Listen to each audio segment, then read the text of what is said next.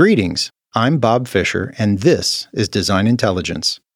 Martha Schwartz is a landscape architect, urbanist, artist, educator, and climate activist with a 40-year career that establishes her as one of the most distinctive and creative landscape designers in the profession. Her work and teaching focuses on the urban public realm and its importance in making cities climate ready. On this edition of This is Design Intelligence, she talks to us about the winding trajectory of her career, the unique role of landscape architects in addressing climate change, and why working together and bold ideas are critical to tackling the climate issues we face today and into the future. Welcome to this edition of This is Design Intelligence, conversations with leadership voices in the built environment. Martha, I really do appreciate you taking the time to come and share your perspective with Design Intelligence today. So welcome to the show. Well, thank you so much, and I really am honored to be here today. Fantastic. I wanted to jump right in and help orient people to the path that your career took. You play a variety of different roles in design and education and advocacy. Any one of them could comprise an entire career. So tell us a little bit about your professional journey and how you came to be involved in so many things. I come from a family of architects. Everybody's an architect. And I grew up on the floor of my father's office in Philadelphia. He was a very important architect within Philadelphia. And, I was on the floor drawing and sketching and, having fun. But I did realize that I was never going to be an architect. It was too constraining. I knew that. But I also grew up in the bottom of the Philadelphia Art Museum, going to art school as a little kid.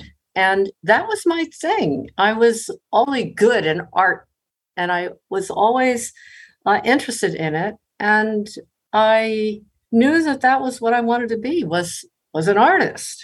That was definitely going to be my trajectory. And in one sense, it has. I graduated from University of Michigan with a Bachelor of Fine Arts, and I have been following the earthworks artists, things, people like Christo or Walter de Maria. And there were so many of them. I was just enamored with what they were doing in the landscape, these big, bold sculptures that really made you see the landscape in a very different way. And it was in the late 60s and 70s where these people were working. But it was a new idea, but I knew that this was something I wanted to do. And after graduating, I met with a wonderful teacher. I went to Michigan's Bug Camp, which is in northern Michigan, for biologists and people who are working out in nature. And I was an art student. And they said, well, we haven't ever enrolled an art student. And I was like, well, just make up another column for me. But they did. And I met a wonderful teacher he was an architect, and he showed me some wonderful pictures of French gardens. And there was this one garden called Parc Sceaux that I was like, oh my God, I can understand how those gardens actually create space that is overpoweringly beautiful and just overpowering, period. And, I thought, well, you know what? The actual ability to create space outside was something that was very interesting to me. So he suggested, why don't you go into landscape architecture? I'm like, oh, okay, because I didn't want to go into architecture. And so I went into landscape architecture, again, at the University of Michigan, because at that time, it was the design school. The other schools like Harvard, they were working on GIS and computers. There really was not a strong design program there. And then there was University of Pennsylvania with Ian McHarg, but I was not into ecology. I was into art.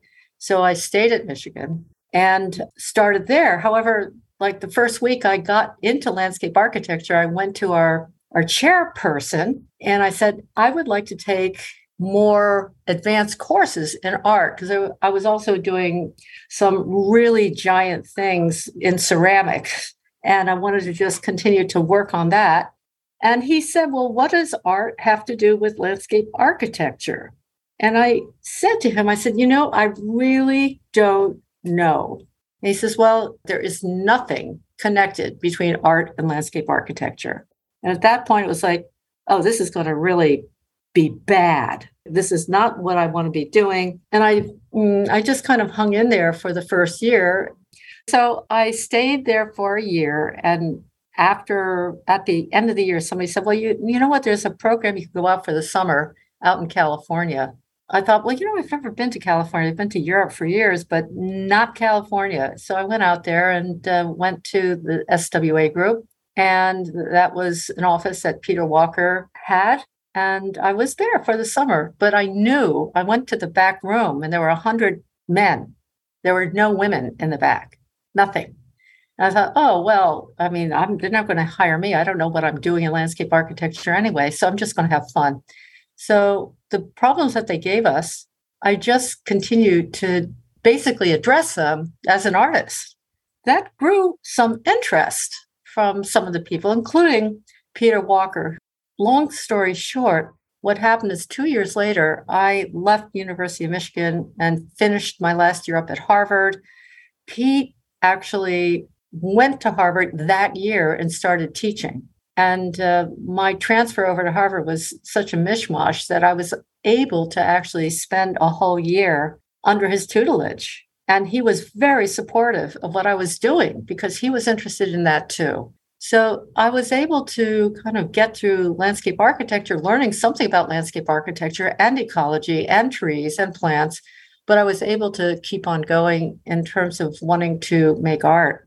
And that just kept me going. And I finally decided I had to go out on my own because somehow I wasn't really fitting into the different companies who were landscape architects at the time.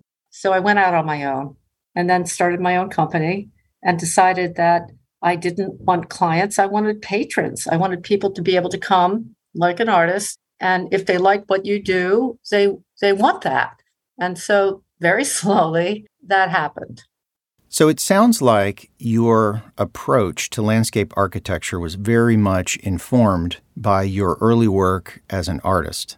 And you just mentioned that one of the reasons that you founded Martha Schwartz Partners was because you felt like you just didn't fit in. When you began the firm, did you have a specific vision of what you wanted to do, or was that something that evolved over time?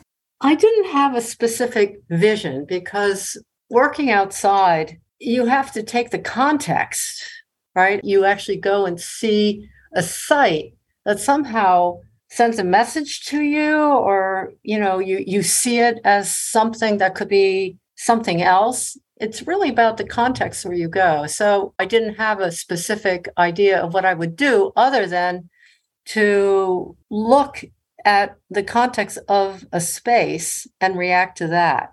So you're a strong advocate for the environment and for combating climate change. How did that element enter into your work? Making beautiful spaces and things that would create a memory or have value or are kind of a cultural kind of messaging is important. But looking into the future, and I have 3 children, I really was shattered because their future is in danger. And I was part of what we've been doing. I was born in 1950, so I've put up a lot of carbon dioxide. And I just decided to try to figure out what I might do. There was a group meeting in Philadelphia at the University of Pennsylvania where a group of top landscape architects were asked to come together through the Landscape Architecture Foundation. And it was almost a celebration of Ian McHarg and a few other very well-known landscape architects about a declaration they had made 60 years ago, and that they asked 25 people to come up and give a declaration about what the next 60 years are going to be like or what we need to do. And so I was one of those people. This is a profession that can best tackle climate change because through landscape architecture is the natural carbon dioxide removal profession. And it was like, this is what we need to be doing. Landscape Architecture Foundation really went with that, and they really have started and pushed forward landscape architecture and our role in climate change. So I was very grateful to them.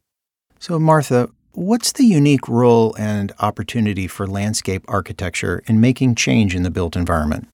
I would say that at this point, the profession of landscape architecture is still seen as, an afterthought. We still, after all this time, are seen as, the subservients of architecture. We decorate their buildings, it's the last thing that comes up. It's always, the place where you can take out the budget from landscape and, finish up what you need to do in architecture. It's a small profession. It's a rather new profession. It's really not thought about as having real agency in the design and building of cities. It's an afterthought. And this is really a big mistake for all of us to really consider the land and nature as being irrelevant, but we do. I don't know. I think about this a lot. It's like, well, we must really have had a major break with understanding, number one, what we're facing in climate change. Number two, what we're going to need to be able to deal with it within cities. And number three, which is the most important, we don't understand how important nature is.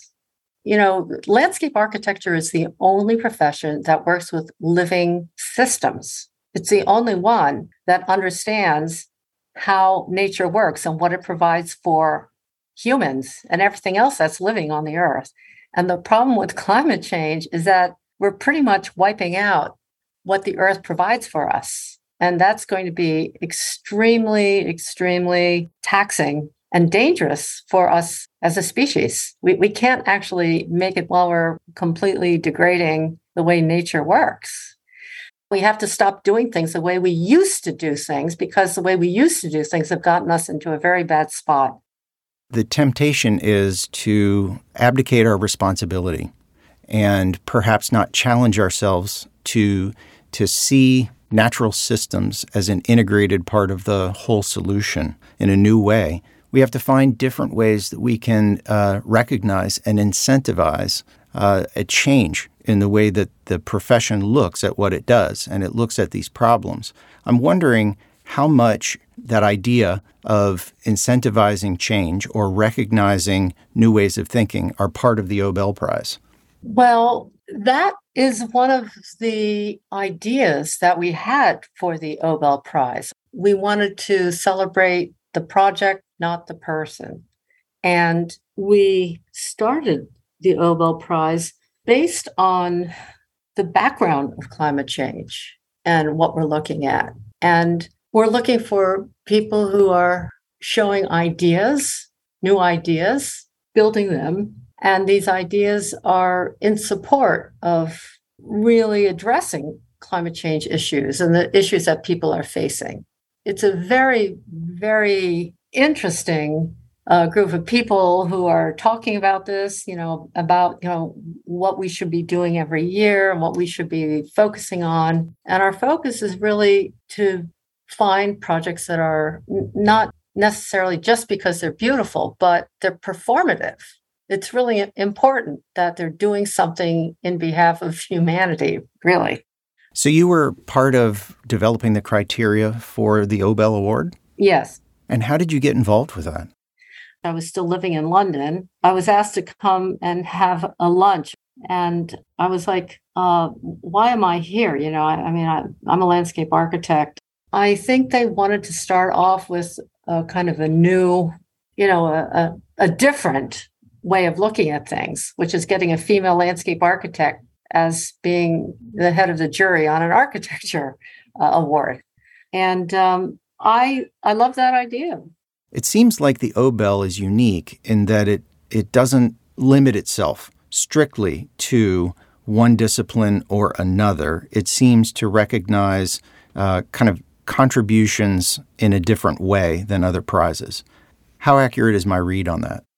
I think that's correct. I think that's kind of where we're going and want to be, where we're asking for kind of a wider breadth of ideas coming in, and they could be landscape architecture, or they could be architecture, or they could be, something else. Like this year, we're coming out with something else. I'm not going to talk about that, but real contributions to the built environment. I think that that's kind of what we're looking at. And because we have different professions mixed in there, that's what happens. It's and I think what is so important about this is that part of our problem is that we still are all within our own little silos.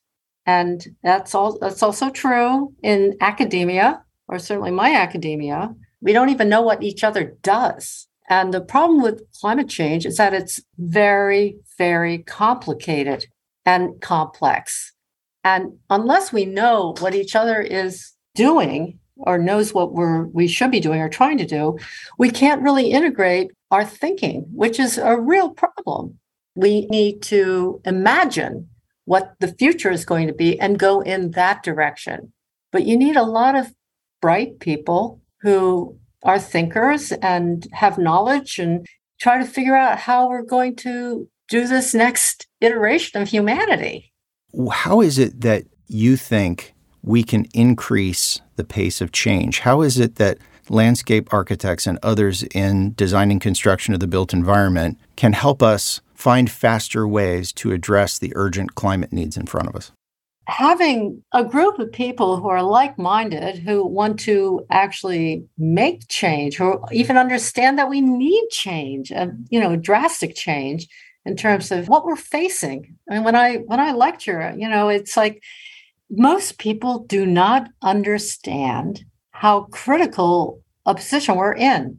Most people who are kind of looking at the IPCC and the focus on emissions, that is where we've all been. However, the reality is that emissions are for the future, and adaptation, in other words, protecting ourselves, is like now.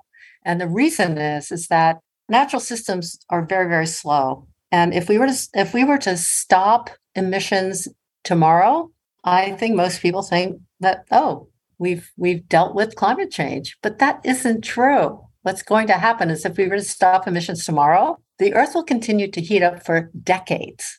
One of the most important parts of making change is occupying a new role. And that role is very public and it's very vocal. So it sounds like one of the things that needs to happen is an increase in advocacy.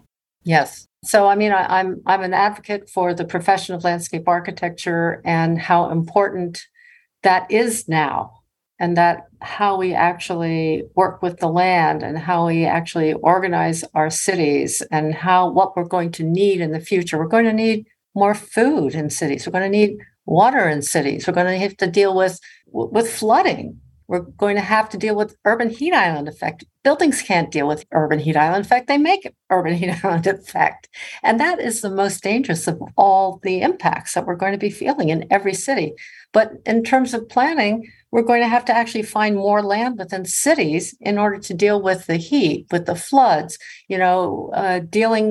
trying to really protect ourselves from vector-borne diseases. We're going to have to be able to produce food for ourselves. And, the amazing thing is that this is the most important time I've ever been in where there is so much invention happening all over the world. Things are popping out all over the place. They're like micro infrastructure, where we can make smaller areas of infrastructure that people can actually have access to and deal with and to put in.